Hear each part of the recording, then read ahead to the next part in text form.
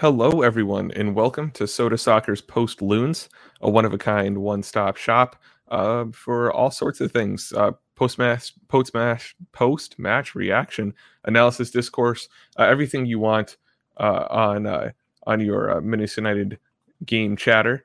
I am not Jeremy Rushing, as you have probably noticed. I am Eli Hoff, an occasional guest who is now in the driver's seat, but joined by the very experienced Dominic Jose Bisogno.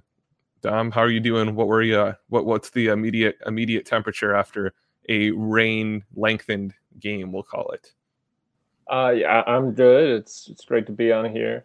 Yeah, immediate temperature is I think a little lukewarm. Not too freezing, not blistering hot, but definitely a unnecessarily mild lukewarm. Yes, absolutely. I think I can't imagine being one of the people in the stadium tonight, but I think they would all take being lukewarm right now. So I'd think we have to feel pretty good having watched from home there. We do want to start with a quick thank you for the sponsors who make this all possible over at Soda Soccer, those being Stimulus Athletic, 9th Street Soccer and Coffee, and Pence Homes. We'll hear more about them later, but we do thank them for their support in making Post Loons possible. We want to hear from you. We want your takes. We want your insight, all of that. Feel free to drop that in the comment section. We are able to see that, and we will bring that up on the screen and go through your feedback. I guess we'll start off with our kind of three takes here. Dom, your first thing that you brought up was that the attack still lacks real rhythm. What were your thoughts on the attack there?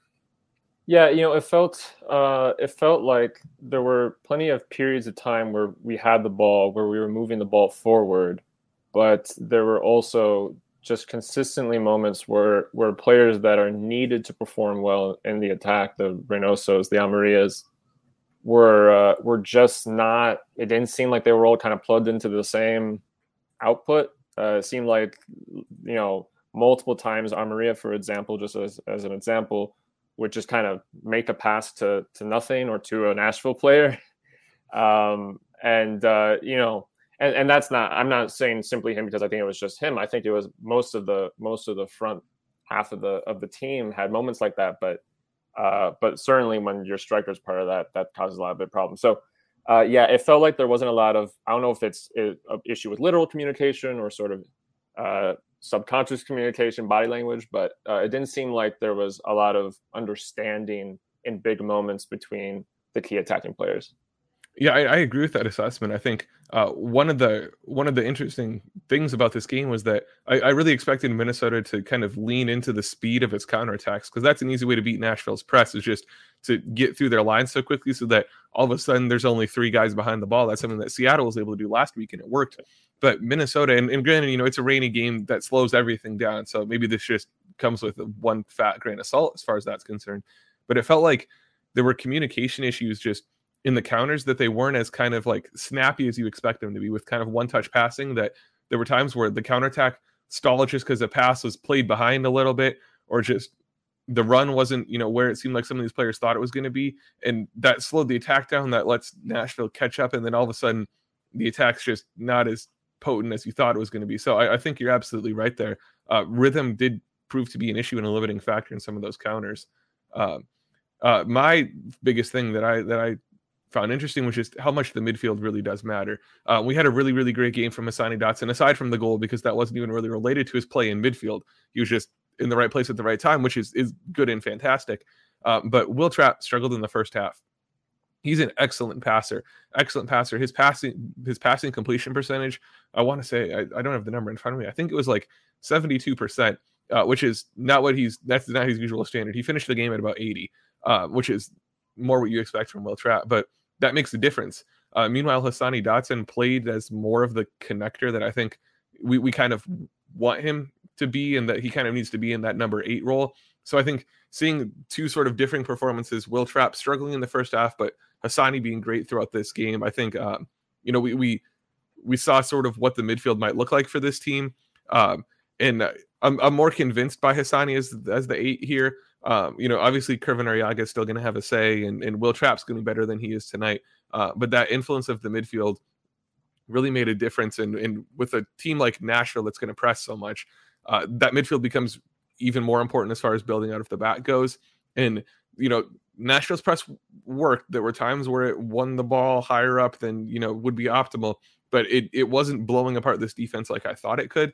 And some of that comes down to Hassani being a good connector there. Dom, any thoughts on the midfield? Yeah, no, I think I agree with really everything you said there. I think, leading into this game, I think everyone kind of expected Trapp would start. And also there was conversation about how positive people felt about Arriaga after the first game in Philly. And of course, it seems like he was not available for today. But I think I agree with everything you said about the performance today. I thought overall, Trapp and Dotson looked very, very good together. I think there's a good dynamic there, and which is great because it would seem to be that they're going to be the designated two for those positions. So obviously you want what the coach wants to be playing to be what works. And that's also encouraging in the sense that it means Arriaga is going to have real competition for minutes. It's not going to be easy for him to get those. Trapp's return very much made that clear. So I think that's a good takeaway from an overall mild game, is that we have three guys that deserve minutes in those various positions. And that's never a bad thing. Absolutely. All right, time for some Bongi talk. Storyline of the second half, equalizer. Forget about the equalizer. We saw Bongi. Yeah, I mean, I was really hoping that he would be the one to score. It didn't happen, but Juanwane was. I guess my first point was really about the miscommunication in the attack, and you brought up some of the slow moments or the sort of lack of spontaneous, quick passes on the counter, that sort of thing. Felt like as soon as he came on, that's changed, and someone was doing that, and someone was making those quick runs, making those quick decisions, making those quick passes, and doing them relatively well, and that was really encouraging. Before the season started, there was a lot of plot lines about him that were mostly talking about the silliness around some of the social media stuff around it, which was great, and we 10K did that too because it was funny. But I think very few people were sure what he was actually going to be for this team as a player. There was talk about, is this more of a Minnesota United 2 player? Like what is this? Who is this guy, and how does he actually fit into the map for this, MLS team? And particularly after tonight, he did also play against Philly, of course, but particularly after tonight, I actually feel like this is like a genuinely good player that could be playing MLS games for us like week in, week out. I don't necessarily think he's a starter, but he very much seems like a good substitute to consistently have. I actually think it would be a mistake to kind of throw this guy down to MLS Next or MLS Next Pro for a month or two at a time. I think he should be staying with the first team. Yeah, so, absolutely. Yeah, so that's really encouraging because it's another option first off, another option they have, but an option that is bringing something that a lot of other players seem to be lacking right now, which is that dynamism, that sort of hunger and energy in the attack, being a little risky. And a lot of what people say when they bring him up is sometimes he does things wrong. I don't even necessarily think he does that many things wrong, but I think that's a little overplayed almost. But those risky moves are often necessary, particularly against a team like Nashville, who's very good at defending. So I didn't quite play out tonight in the sense that he didn't create a goal, but I think he showed tonight he has real potential with this team at this specific level. And I think that's absolutely wonderful. I think that's a lot more than everyone expected. Yeah, absolutely. I like you, and I think like everyone else, I really didn't know what to expect beyond there would just be some Twitter hubbub when he entered the game. And of course we got our moment, but I was right away, his first, run he made down the left flank and dribbled in. I was kind of shocked because one, as a younger guy entering a new team, and he played in Philly, but this is significant minutes. That takes some confidence and some gusto to just take the ball and do what he was doing tonight. And so that's encouraging from kind of a confidence standpoint. But I think also more tactically, he really filled the Franco Fragapane role really well of, Reynoso is going to be the guy with the ball, and that's fine. But the system, and I'll talk about this a little bit, it's my third thing, my spoiler now, is just what happens when Reynoso can't be the guy with the ball? How do you find a way so that he can work off ball? That requires somebody else to be the one who's going to dribble and advance the ball. And Bonke did that really, really well. And he was working through traffic and stuff. And it looked good. There are times where you sort of wish once he gets into traffic that he kind of finds a way to get more directly out of traffic, like just kick the ball out to somebody else instead of trying to maintain control. But that's me saying that as someone who can't dribble through traffic to save my life and is, sitting here in a comfy leather chair 500 miles away watching this on my laptop. Like, my criticism there is just null and void. So I'm really encouraged by that. Him getting 45 minutes in a game like this, even if it was broken up and rain soaked, just kind of chaotic for most of it, that's still really good for development. So I think it's both a good thing that he's going to get playing time. Hopefully an injury to Fragapane, a hamstring thing, isn't more than just, hopefully it's contained to this game and it was being on the cautious side, because those hamstring injuries can just stick around. But he earned his playing time and he took advantage of it. Seems to have a really good skill set that's going to fit with his team. So I'm certainly excited there. My second thing here is about defensive depth, because I think with 2 games here, we've seen this kind of makeshift backline. I'm feeling pretty confident with my evaluation of defensive depth that the combo we saw in the second half of this game has to be the go-to depth combo now, which feels weird to be talking about a go-to depth combo, but I have a feeling that we're going to be talking about depth with this defense a lot this year. O'Neal Fisher did not bring much on the right, but all of a sudden you bring him to the left and his game completely changed. Actually, I'll probably tweet it once we're done here, but for folks who are so inclined, go to MLSsoccer.com, go to the stats page of this game, go to player stats, scroll all the way down to the chalkboard and click on just O'Neal Fisher to see what his contributions were. And you can see when he got moved to the left side, he was getting drastically farther up the pitch. He was actually playing like a fullback and contributing to the attack, which wasn't something that was really happening in the first half. So he's definitely going to look better on the left than the right. I think we learned that. I think we learned that DJ Taylor can contribute and look fine there. Dibassy as a left back, he played much better this game than the Philly game. Some of those crosses, that one cross that just missed Amaria's head was a dime. That was beautiful. He looked really good there, got moved in. We'll talk about subs at some point, I'm sure. I was a little confused as to why exactly taking Coleman out at halftime was the decision. He seemed to be having a pretty good game, but his passing was something I had never seen him pass the ball like this, like he did tonight with that back heel and some of his diagonals. So it was a good game for defensive depth, but I think we learned a couple key things: that DJ Taylor's a fine fill-in, O'Neal Fisher's probably better on the left, and that it'll be really nice to have Chase Gasper back, to have Roman Metnair back, and Dibassy staying tucked in the whole time. But an encouraging performance, I think, from the defensive depth. The goal aside, and we will get to that was not good. But outside of that, lock down a good attacking unit. Yeah, I definitely think, to your point, how you started your point, I think that the 4 we ended the game on, with Taylor coming in, that seems like a more suitable 4 defenders moving forward.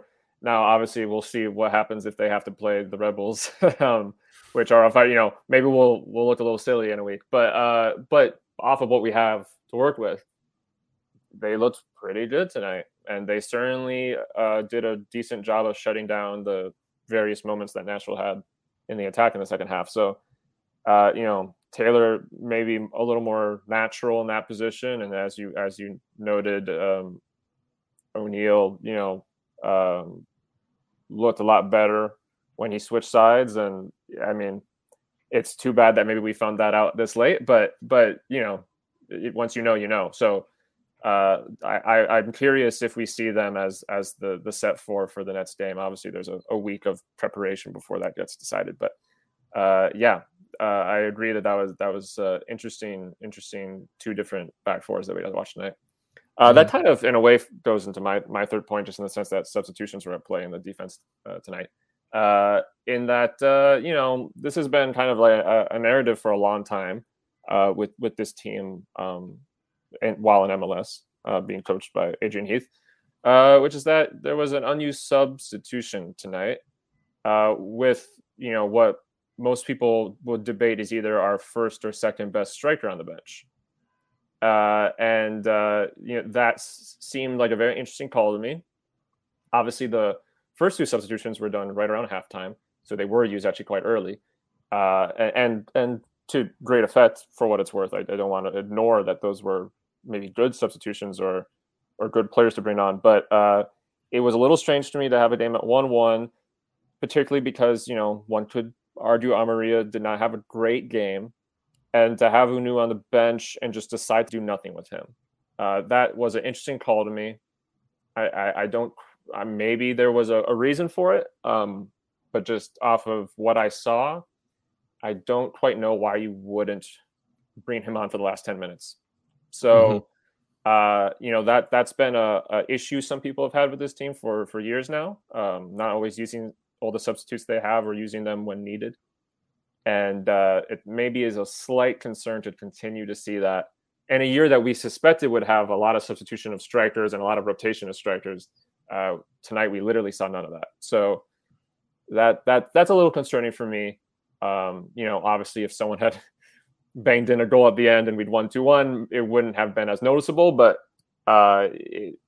it's noticeable either way, and it's especially noticeable when you don't win. So curious to see if that is the start of a trend or the return of a trend, or if maybe next game we see a more usual rotation of strikers. Yeah, I think one of the substitutions that was kind of in my mind too was just bringing on Danladi for load. Even it's just Abu can kind of play in that winger role if need be, or just turn that into another striker role. Who knows what sub availability looked like, and guys having chances to warm up with that second half being what it was. But yeah, in a game when, especially once National just kind of fully committed to bunkering there, really those last 10-15 minutes, and it was beyond that, but really those last 10-15, they were just playing their little 4-4-2 block and not shifting out of it too much. Why not throw on another striker to try to push up a little bit? And it's another target for a long ball. And I agree with you there. I'm sure someone will ask Adrian about it in his press conference, and we'll see on Twitter soon here what the thinking was there, because again, only using 2 of the subs. My third thing here was what I alluded to earlier, that Reynoso's number 2 is still a problem, not in the bathroom sense, but in the on the field sense of who's going to be the complementary player alongside of him, who's going to be the one to be able to work with the ball at their feet and allow Reynoso to slip off ball. Reynoso was being man marked for parts of the match tonight, and that's going to complicate things for him, and that means the attention has to be shifted elsewhere. Someone else has to dribble with it. I think usually it's Franco Fragapane, but he, I'm a fan of his, but he can be inconsistent at times, and if he's going to miss time here with a hamstring injury, who steps up into that second role is going to be a factor. Robin Lod's great, but he isn't really an on-the-ball creator. Most of what he's going to do is going to be making runs and passing, shooting, stuff like that. It's not really going to be actually making things happen with the ball at his feet too much. Is that going to be Bonke? It could be. It very well could be. But I think there's still a question mark over who's going to work with Reynoso, because Reynoso looks a whole lot better in every situation when he's freed up more to not have that primary load-bearing responsibility, even though he's going to have that, but just not be the only source of offense, because it becomes easier to take one guy out of the game there when he becomes the only focus for the back line.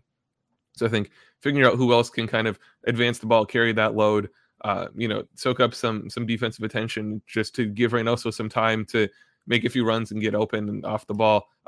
That's going to be a factor going forward for this attack, especially when we look at it in these sort of not counterattack scenarios where everybody's kind of moving and getting open, but in some of these breaking on the block in possession moments, that's where it really becomes evidence that you watch Minnesota in possession, and there are times where it just doesn't feel that convincing that they're ever actually going to break through. It feels like it's going to have to come on a set piece or a counter, and those are both great opportunities, don't get me wrong, but creating chances through possession is a necessary thing as well. Yeah, I think it's an interesting point you bring up there, because it's exactly what I was feeling when this was starting to happen. That point towards the end of the last 15-20 minutes of the game, where it just kind of felt like, I don't think anything's going to quite happen here.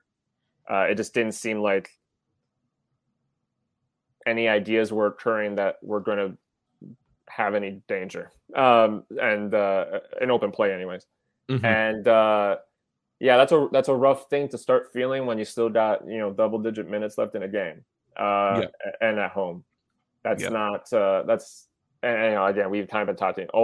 Many of our points have in some way alluded back to sort of maybe concerns about the attack, and that's essentially that same idea again. But it's a little concerning to see the home side with still some of a crowd seeming to just kind of have run out of ideas, which again I suppose then goes back to my point of maybe you should bring someone else on who might have an idea. But it was tough. It was tough to see the well dry out a little bit towards the end there. At the same time, the asterisk that has to go over all of this, of course, is that Nashville are very good at doing this. And we shouldn't ignore that. This didn't happen against FC Cincinnati. God bless them. This was against a team that, I think in the last 10-day episode when Jeremy and I were talking about this game, we literally were talking about how like fate was against anyone who thought this wouldn't happen.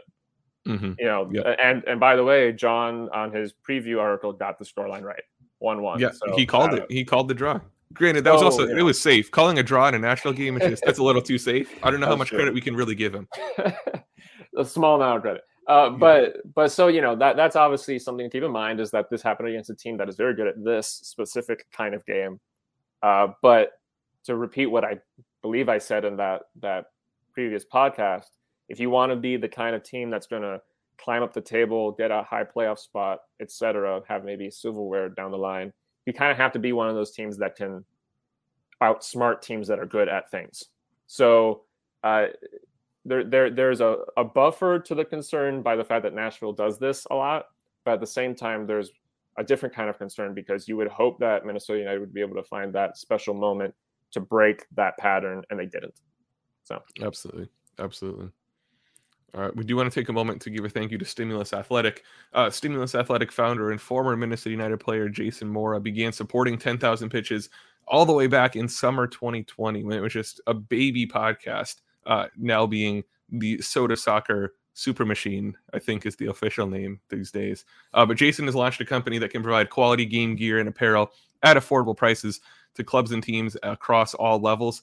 This is a Minneapolis-based company doing great things for local, nationwide, and even worldwide clubs. Minneapolis City, Joy Athletic, Vlora, Dynamo St. Cloud, Tulsa Athletic, the American Outlaws, even the Anguillan national team all use Stimulus to outfit their club with the jerseys, game gear, and apparel they need.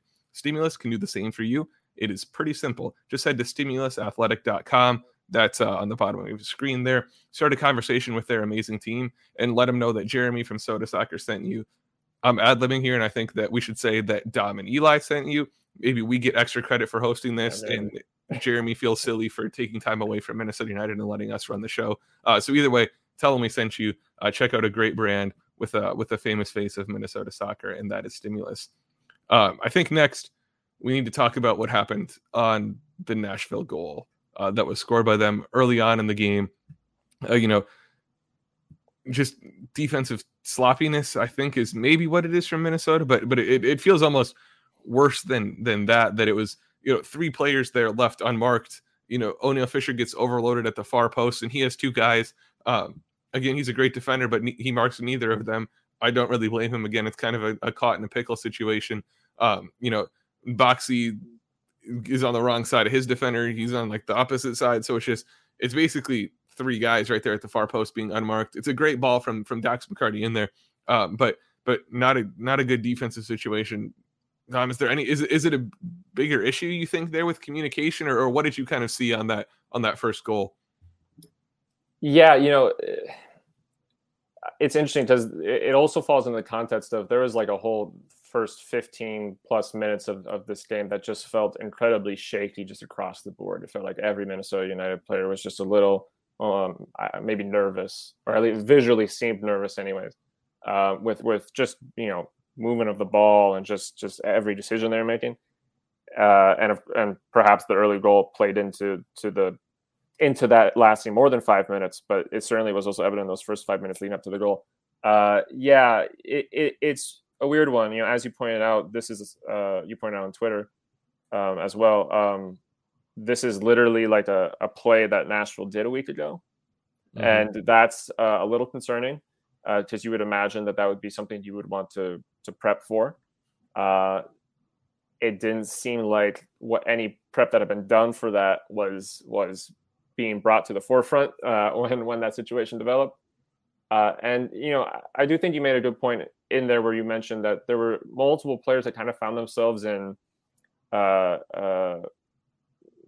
pickle, I think is what you said, where it's like, they didn't do the right thing. At the same time, to be fair, I'm not sure what the right thing was. Yeah. It was sort of a weird situation where, and perhaps what you take from all that is that back four plus Miller should be prepping in such a way that they do not create those situations for themselves.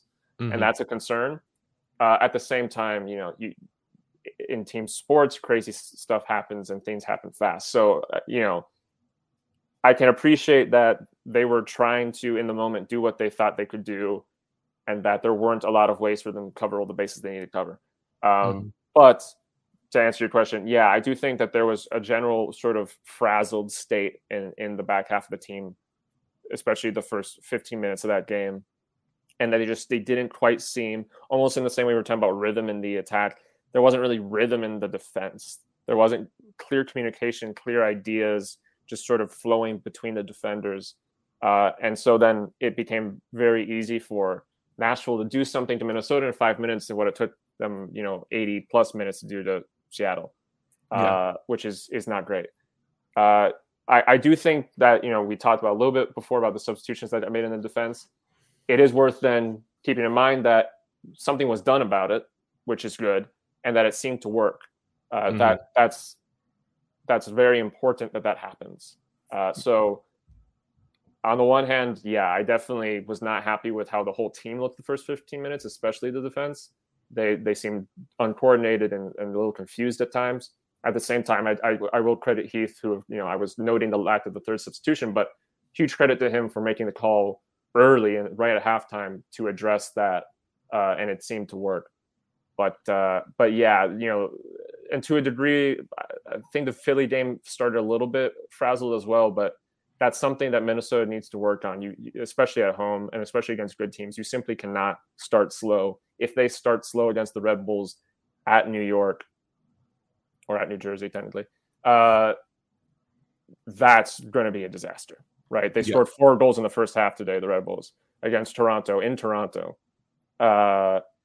So, it didn't end up being horribly damning tonight, but I could very well see against the Red Bulls or, God forbid, San Jose, who defend quite poorly but showed tonight they can score goals.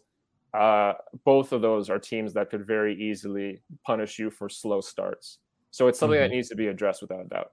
And absolutely. I think the thing that kind of made it frustrating for me is just that the first 5 minutes, 10 minutes, really, the first probably half hour is when the game plan should hold up, because the reason you don't tend to always see a lot of action in those times is because it's teams are still sticking to the script, they're still feeling each other out, they're saying, okay, recognizing things they saw in film the week before and things like that.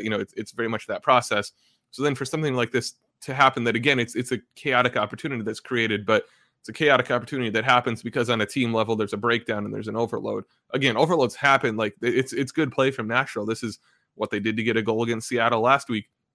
They almost got another goal out of it later in the first half. I tweeted that clip too, where this was when Dibassy was still playing left back. He got tucked in really centrally. He was right by the penalty spot.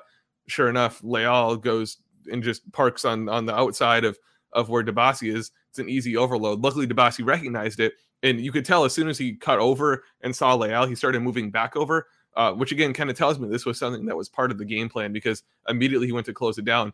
But it still led to an opportunity for Nashville. This is something that Nashville does in addition to all the pressing. It seems like they like to overload the far post. So it's an unfortunate thing. And I do think it's hard to blame on an individual level, because, when we look at it, we can say the wrong play was made, but what is the right play? Like you mentioned, for O'Neill Fisher there, aside from, getting a head or some part of his body on the ball, I'm not sure what he does to defend 2 guys there, right? For Michael Boxall, he was on the right side of his player when the initial ball got sent in, but then when the second ball's coming across the goal, he's on the wrong side. Aside from being able to, teleport through a player. I'm not really sure what he's able to realistically do there, because these are all like big, strong athlete people. It's not like you can just, pick him up and turn him, even though if anybody could on this team, it would be Michael Boxall. So it's hard to be too nitpicky, but it's just one of those situations that's unfortunate. I think is probably the easiest way to put it, and not place too much individual blame and maybe more just sort of team or systematic blame early on. Another thing that was just of note to me was kind of a systematic disconnect with Robin Lod in the first half. And even the second half too, he had a quieter game, but it's just it felt like he wasn't being utilized much. And I know one of our commenters from last week said it in the Philly game. It felt like Lod was on an island. And I disagreed with it last week. I would 100% agree with that sentiment this week, that perhaps it was some of just O'Neal Fisher being the one on the right side there, and maybe it was just Will Trapp being a little off. But it felt like he wasn't getting the usual opportunities that he would, and I'd have to watch it back, but it felt like he was still making the runs. He was still getting in the right spot. It's just, maybe he was being marked better. Maybe it's a situation where guys just weren't passing to him. I'm curious if you saw anything, Dominic, because it just felt like a quieter game from him. I definitely noticed within the first half, and then repeatedly noticed as the game progressed, that I was just not seeing much of anything to do with him. To your point, I don't necessarily think that was, about him doing anything wrong. It was just he didn't really get the ball. And there was definitely a focus on playing down the left at times. And maybe you mentioned, maybe Fisher being behind him has something to do with that as well. Just the way that adjusts his role. Yeah, I don't think against Philly he was necessarily on an island, and not just because he scored that goal, but just in general, I didn't get that feeling from that game. I felt like I was regularly seeing him involved and receiving the ball and being part of play. It felt like it really didn't happen today. I don't know if Hlongwane coming in at halftime also affects that a bit, because that's a very specific kind of player and he's playing very differently than everyone else. I don't know if that, his energy then kind of furthers whatever the problem may be and kind of sucks the air out of Lod's camp a little bit. But yeah, it was interesting to see very little of him and to see very little opportunity for him, especially given the positive impact he had week one. And again, because the guys that were getting the ball in the attack were not necessarily excelling, it would have been interesting to see how, a tactical shift to focus more on Lod or get the ball to him more in certain positions, how that would have changed the game. We'd have very little way of knowing because it simply didn't happen much. But I agree that it was very noticeable during the game, and then retrospectively, now that we know it ended 1-1, it's a little it's regrettable to me, because this is one of the guys that's been the most productive in the attack, and in the same way that I kind of find myself confused about why you don't bring Nunu on in the last 10 minutes. I find myself unsure of why you wouldn't, even literally from the coach to the players verbally, have some sort of note of, hey, play through Lod more, get him the ball more, play on his side more, figure something out, do this, insert thing we do in training, and try to get him more time on the ball, because again, this is one of the more statistically dangerous people we have on the pitch right now. Yeah, that's a little strange to me. I don't know. I don't know if for some reason they felt it benefited them more to not use his side or to not use him in those situations. I would have liked to see more of it, though. Mm-hmm. Absolutely. I think there's a bigger picture question here about how to use Lod. But first, to keep on pace with our little agenda, we do want to highlight our friends over at 9th Street Soccer and Coffee. They're located in Northeast Minneapolis at 801 South 9th Street. They've got indoor five-a-side soccer, plus a coffee shop. It's a fun little combination. They've opened up their new spring pickup times. There will be pickup 6 days a week, including 2-hour pickup nights, Thursday women's only play, and Friday's 40 plus play, so that you can start your weekend with a fun workout and stay Gen Z free on your Friday nights. Make sure to follow them on Instagram, Twitter, and Facebook at 9th Street MPLS to find out how to sign up. You can also learn more at 9thstreetmpls.com. And if the 9th Street folks are listening, you should expand to Columbia, Missouri. We are a city down here that I think could use a fun little indoor soccer shop.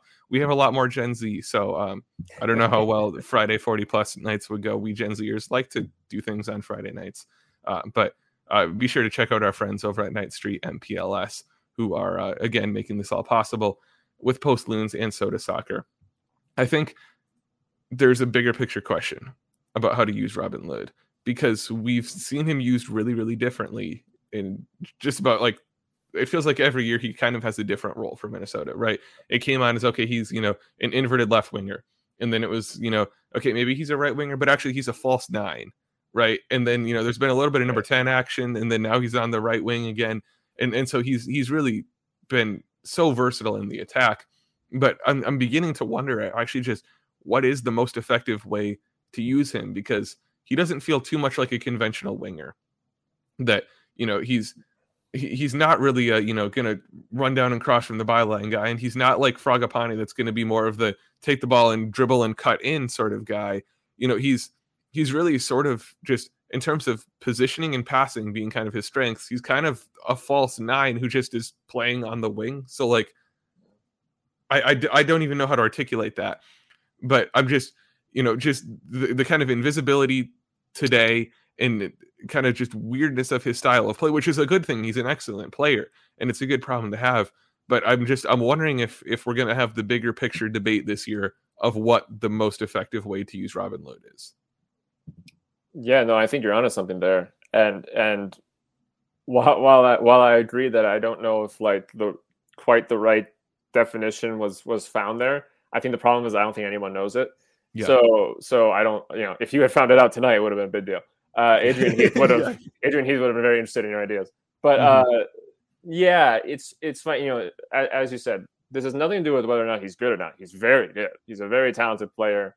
Obviously, he's had chunks of games at various points in time where he's been a big player for Minnesota United. That's without a doubt, including literally last week. But to your point, yeah, it's hard to know quite what they should be doing with him. I think the left wing idea proved to not be the answer. I think that's pretty clear. But obviously, there's a lot of other ways you can play a forward player than just the left or the right wing. And at the right wing, he has not been bad. But when you see he has some really solid performances at that sort of false 9 role, as you described it. And so you do wonder, is this a guy that we're maybe just playing here because he can play right wing, but that's not really where he should be playing? And of course, that's a problem because we have all the other strikers in MLS. So, so the chances of him playing there feel incredibly light to me. I don't think that's going to happen this year or in the near future anyways. But so then, yeah, to your point, that's a big picture question, because then you're thinking, okay, so we got this guy and we're starting him in a position he might not be suited quite for. And that plan is just to keep him there the whole year. It's a tough situation. And I think we've talked everyone's time and time this whole offseason about this team made a lot of offensive moves, signed a lot of guys or brought back a lot of guys for certain attacking positions. And how does that affect, this whole locker room of guys that can play various roles in the attack? How do you find the right blend of these players? The good news is that he seems to, he can play a lot of positions. So it's not the end of the world to stick him somewhere else. But as things progress, especially if some of the other striker options don't do well, I do think that it reignites a lot of conversations about whether or not we should continue to play him or we're playing him. Mm-hmm. Absolutely. I think, and this kind of comes back to again, talking in a big picture sense, something that I'd written about in my season preview column that was just kind of asking the questions that I think we're going to be talking about this year. And one of those was just, what's the best way to get the best combination of attacking players on the field? And I was talking about that more in the kind of, in the striker debate. That's still going to be a thing. But you sort of and hearing you talk kind of made me put this together that and this feels kind of obvious to say now, but that Robin Lod plays right wing because that's just the open spot in this attack, right? The number 10 is Reynoso. That spot is taken. The left winger is going to be Fragapane. He's excellent there, and he's certainly better than Lod is there, right? Lod's not going to play up top because theoretically, Amarilla and probably Unu are both better options at the 9. So then where's Robin Lod going to go? Right wing. Is that his best position? Maybe not, but that's just kind of the only open spot. And so I do wonder if as this season goes and as we see more rotation, whether that's, in-game personnel subbing out, does Reynoso get subbed out and does Lod move over to the 10, right? Is that something that happens? These in a personnel pinch, do you play him up top? Do you play him as part of a 2-striker tandem? What would happen if you ran a 2-striker setup? Ignore the attacking midfield. I don't know how this would work, but just up top, Amarilla and Lod as your 2 strikers. That's intriguing, right? So, and granted, Amarilla and Unu is also intriguing. There are so many questions here and so many different attacking combinations that I think we're going to see Heath try these out. If I were Adrian Heath, there's a bunch of shiny toys in the attack here. I certainly would want to try them out in all different frames and varieties and setups. But I wonder how to fit Robin Lod in the best capacity there. We want to hear from you on the show here. Please feel free to drop us a comment on whatever platform you are watching on. Someone from YouTube whose username is simply blah. Perhaps they are summing up the rain delay. I'm not sure. But they say, in the end, that was a hard-fought game against a tough opponent in rough conditions. I'm happy with the result. You mentioned this earlier, Dominic, but I think this is kind of what the sentiment has to be, that Nashville was a very good side in the Eastern Conference, is by all means looking to be an excellent side in the West. They won 1-0 at Seattle last week. That's probably one of the toughest results to get in this whole league. The conditions made this, both teams play in the conditions, right? And so maybe a draw is the safest way to sort of sum things up there. Kind of a crapshoot as far as conditions go. 2 points from 2 games away at Philly, home against Nashville in the rain. Is that a satisfactory result, you think, through these two matchups? I think when you bring into play, and I brought this up with the Philly game, when you bring into play some of the personnel that is missing, when you bring into play the fact that, our starting striker for these 2 games has been a guy that arrived very shortly before the season started. When you put all the context onto it, I think that drawing 2 good teams, both of which would not surprise anybody if they're in the playoffs this year, one on the road.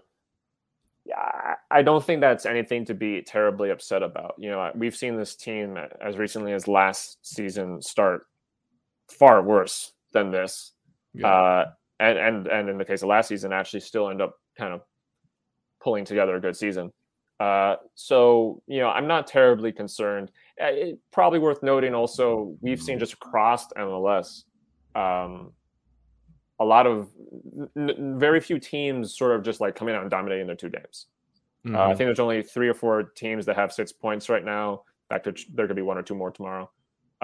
Vast majority of teams got 2 draws, a draw and a win, a draw and a loss, a couple of 2 losses. But it's been a choppy start, I think, for everybody to a degree, and so in that sense, that's maybe a little comforting. But yeah, look, Nashville, as we've been talking about, Nashville are a good team. They were a really good team in the East. The fact that they've come over to the West was always going to impact the playoff race here, and we played them with some players making their first appearance of the season, some players again kind of makeshift back line. Some players didn't have a full preseason, et cetera, and we ended up with a fairly okay result. That to me leaves plenty of room for growth, and it doesn't terribly concern me. Some of the things we've talked about tonight are points of concern, but it doesn't all build up to me to like some sort of deep concern about the fate of the team or anything like that. Mm-hmm. Absolutely. I've got another comment from Blah again. I won't read a lot there. I'll just leave it on the screen because I think that's a good sentiment and important to realize that, especially as far as, we had a whole conversation about defensive depth, that for the first 2 games, the back line has been just in terms of personnel, 2 out of the 4 probably optimal players there, only one of those 4 actually playing in their proper position, and yet there's only been 1 goal allowed, and it was just in kind of such a chaotic situation that's not something, what happened in that defensive play I don't think is a big picture concern for this team. That was just sort of a game plan thing, miscommunication, whatever you want to call it, just weird. So that this team defensively looked much more solid in the second half. Yes, Nashville was attacking with nowhere near the same intensity as the first half, but there was progress made in the second half. Defense seemed like it maybe got figured out a little bit. All of that is it's encouraging. It's development. It's progress. And that's what needs to happen here. And once some starting caliber players start coming back into the 11, I think that's going to make a difference here in a big picture sense. So to get draws out of both those games against 2 really good sides is an encouraging thing. I do think, for sure. We do want to give one final thank you to one of our sponsors, to the fine folks at Pence Homes, that being Nate Pence. If you're on Minnesota United Twitter, you probably know who Nate Pence is. If you watched our show last week, you definitely do, because he was on here offering his Minnesota United takes, analysis, all that stuff. That's not all he does, though. Nate and his team of realtors specialize in the St. Paul and Minneapolis area, and he proudly supports various teams and organizations in the Twin Cities soccer community, like Minneapolis City, our pals over at Equal Time Soccer, and of course, sodasoccer.com. Not only is Nate ingrained in the local soccer ecosystem here, he's also helped countless people in and around the metro area buy and sell their homes, making them very happy as a result. Just head to pencehomes.com to get the process started, or email Nate directly at nate@pencehomes.com. That's on your screen now. Once again, make sure to tell him that Dom and Eli sent you. We're showing Jeremy just how high we can fly. We can deliver the ad reads too. We can get folks checking out Nate and the Pence Homes family. So give them a shout for your real estate needs in the Twin Cities area. So, Dominic, we'll wrap up here looking at next week away at New York Red Bulls, who put up a lot of goals today in very quick fashion. How confident are you feeling headed into that fixture, and how uncertain is that level of confidence based on personnel availability? Well, yeah, that's going to be a big one. Is literally who is going to New York? What squad are we bringing? I am confident in our ability to get a result at that game. The only issue, I suppose, is that my definition of result in this case is potentially just a third draw in a row. Yeah. Again, like you said, personnel being a big deal. I think if the improvement of our personnel availability is not great, there's a concern that we are going to be the third team that New York scored 3+ goals against. So I'm a little uneasy about this one, but we'll see. Yeah, I agree with you there. I think it's certainly a tough challenge, but in the same sense that Philly was, I think you look at a really good attack. Obviously New York's done a little bit more than Philly has so far this year, but really, really lethal group there. I'm blanking on the player's name by the hat trick in the first half today, but he'll be a threat. Yeah, Lewis Morgan, yeah. Yes, Morgan. So that will be an obvious issue of containment. You'd hope another week to get healthy for some of these defenders means they'll be available. If nothing else, perhaps some things were figured out in the second half of this game. I do think one question mark might be what Franco Fragapane is next week if he's available. It's a situation where he could go, but maybe it's better to just only use him the last 15-20 minutes if possible, or if he's good to go but is on a 60-minute limit. Let's say Fragapane's out for hypothetical discussion's sake. Is Bonke the answer? Is it going to strikers somehow? What's kind of the personnel that you might use, considering we are now amid a big picture discussion of what the best way to get the best attackers on the field is if Fragapane's absent on the left wing? That's interesting. I would like to see at some point the two striker system. That's something that even leading up to the season, I kind of joined in on the train for that. That being said, I don't think this is the game to test things. Mm-hmm. I think that would be a bad idea. So I wouldn't hate if Hlonwane gets the start. Mhm. I think there are risks with that because that's not necessarily something that he, that's going to be new for him, and we haven't seen what he looks like, you know, hour plus minutes in one game. That being said, he looked pretty good for a full half today.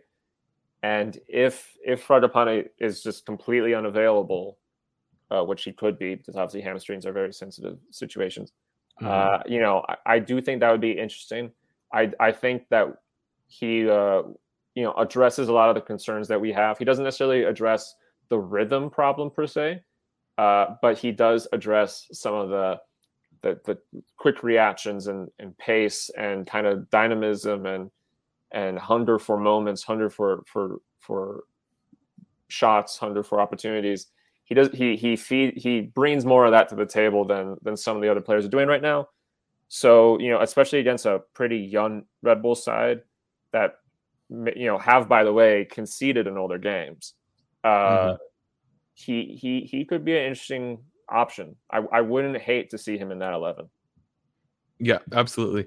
I have two ideas. One being more conventional, and what I would maybe say is what I would put my money on if Fragapane's out, and that one being a 4-3-2-1, 4-3-3, whatever you want to call it. Christmas tree situation. That if Arriaga is back and healthy, put in run Arriaga, Trap, and Dotson all in the midfield, and just clog that up, lock that down there. Again, Arriaga is a player who's coming in with the question mark surrounding his health and a thorax injury.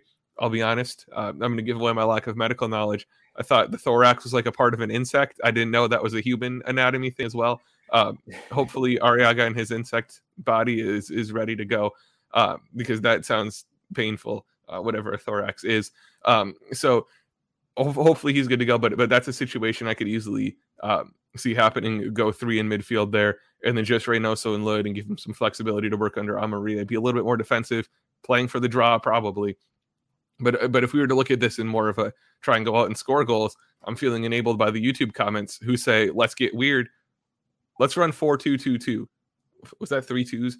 Just direct line of two at every level. It's something the Red Bull system has run in the past.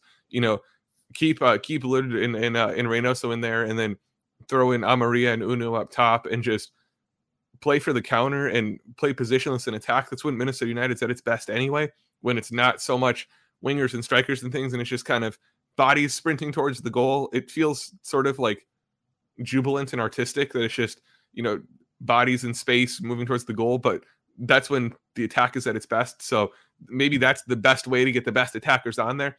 I don't know. I think that's probably too weird for Adrian Heath. I think a Christmas tree's the way to go to lock down the central midfield. But if we want to get a two striker setup out there and kind of work that way, let's get a 4-2-2-2.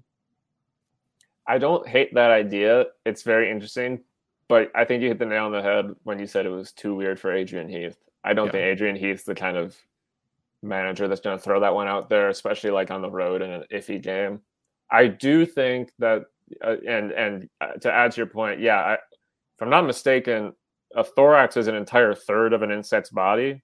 That was my thought too. I thought it was like it's the middle chunk or the lower chunks. Yeah, I think it's the lower chunks. It's like head, abdomen, thorax. I think so. So yeah, I don't know what that is on a person. I'm going to assume Arriaga didn't break the entire lower third of his body. We can only hope. We can only hope.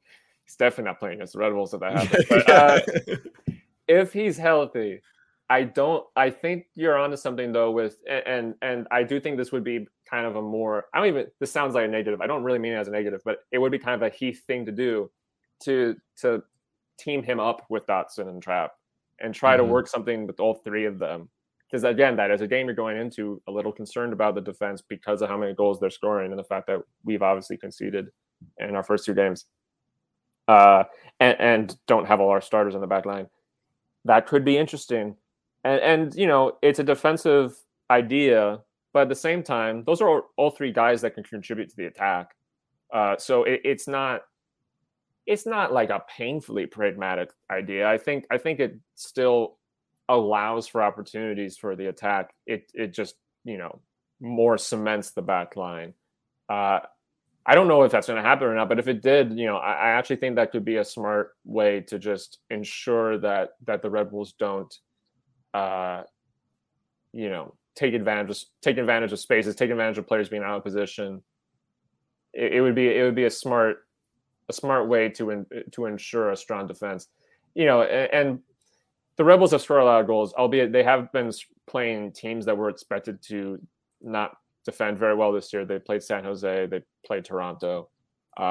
We'll see what they look like against Minnesota's backline, which is perhaps a little more mature and steadfast, and doesn't include a Costa Rican center back. No idea who you're talking about whatsoever. No. Who scored, by the way, today? So good for him. Yeah, with another Slovakian midfielder who we will also pretend we don't. Who remember. I'm sure has never been to Minnesota.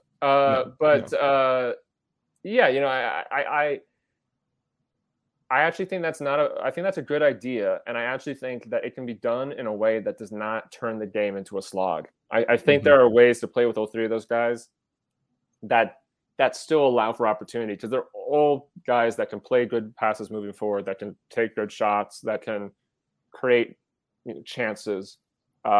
So I think I would either like to see that or like to see us stick to more or less what we've been doing. I don't think a wild experiment isn't smart for this game.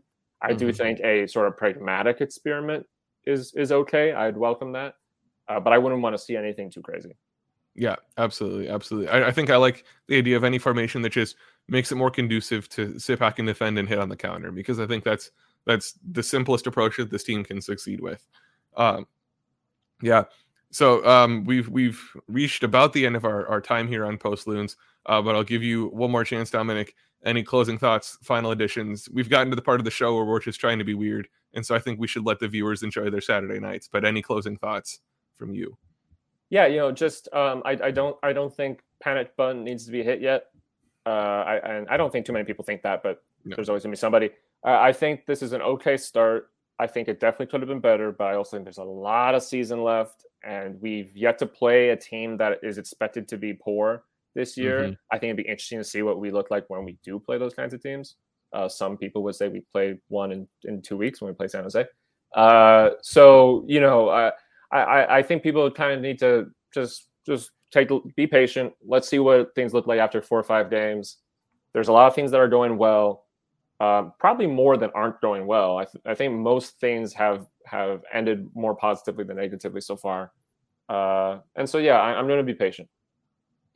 I think that's a good way to put it. And the thing that I kind of come back to is just how many options there are here that we're not like in previous years. We've had these questions and things, and it's been, if it isn't the person who's in the starting 11, then who is it, right? Here we have a list of, in just about every position, at least one guy, if not two guys, who we can say, well, if it isn't them, it's them, right? If it isn't O'Neal Fisher on the right, it's DJ Taylor, and we're actually able to have conversations around depth. And so that's just a lot more encouraging spot to be. Again, 2 results from 2 games against 2 good teams. Even if it's missed opportunities, it's also opportunities that could have been missed. That sounded like a really bad cliche. I don't know how much that means. But it's not bad results.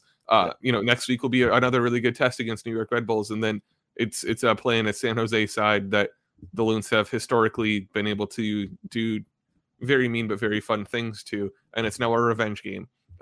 So looking forward to that fixture as well. But this concludes this week's episode of Post Loons by the Soda Soccer family. Thank you very much for giving us some time on your Saturday night, a little bit later than I think all of us expected with the rain delay. Hopefully you are safe and, to quote Dominic from the beginning of the show, nice and toasty and lukewarm, just like tonight's fixture.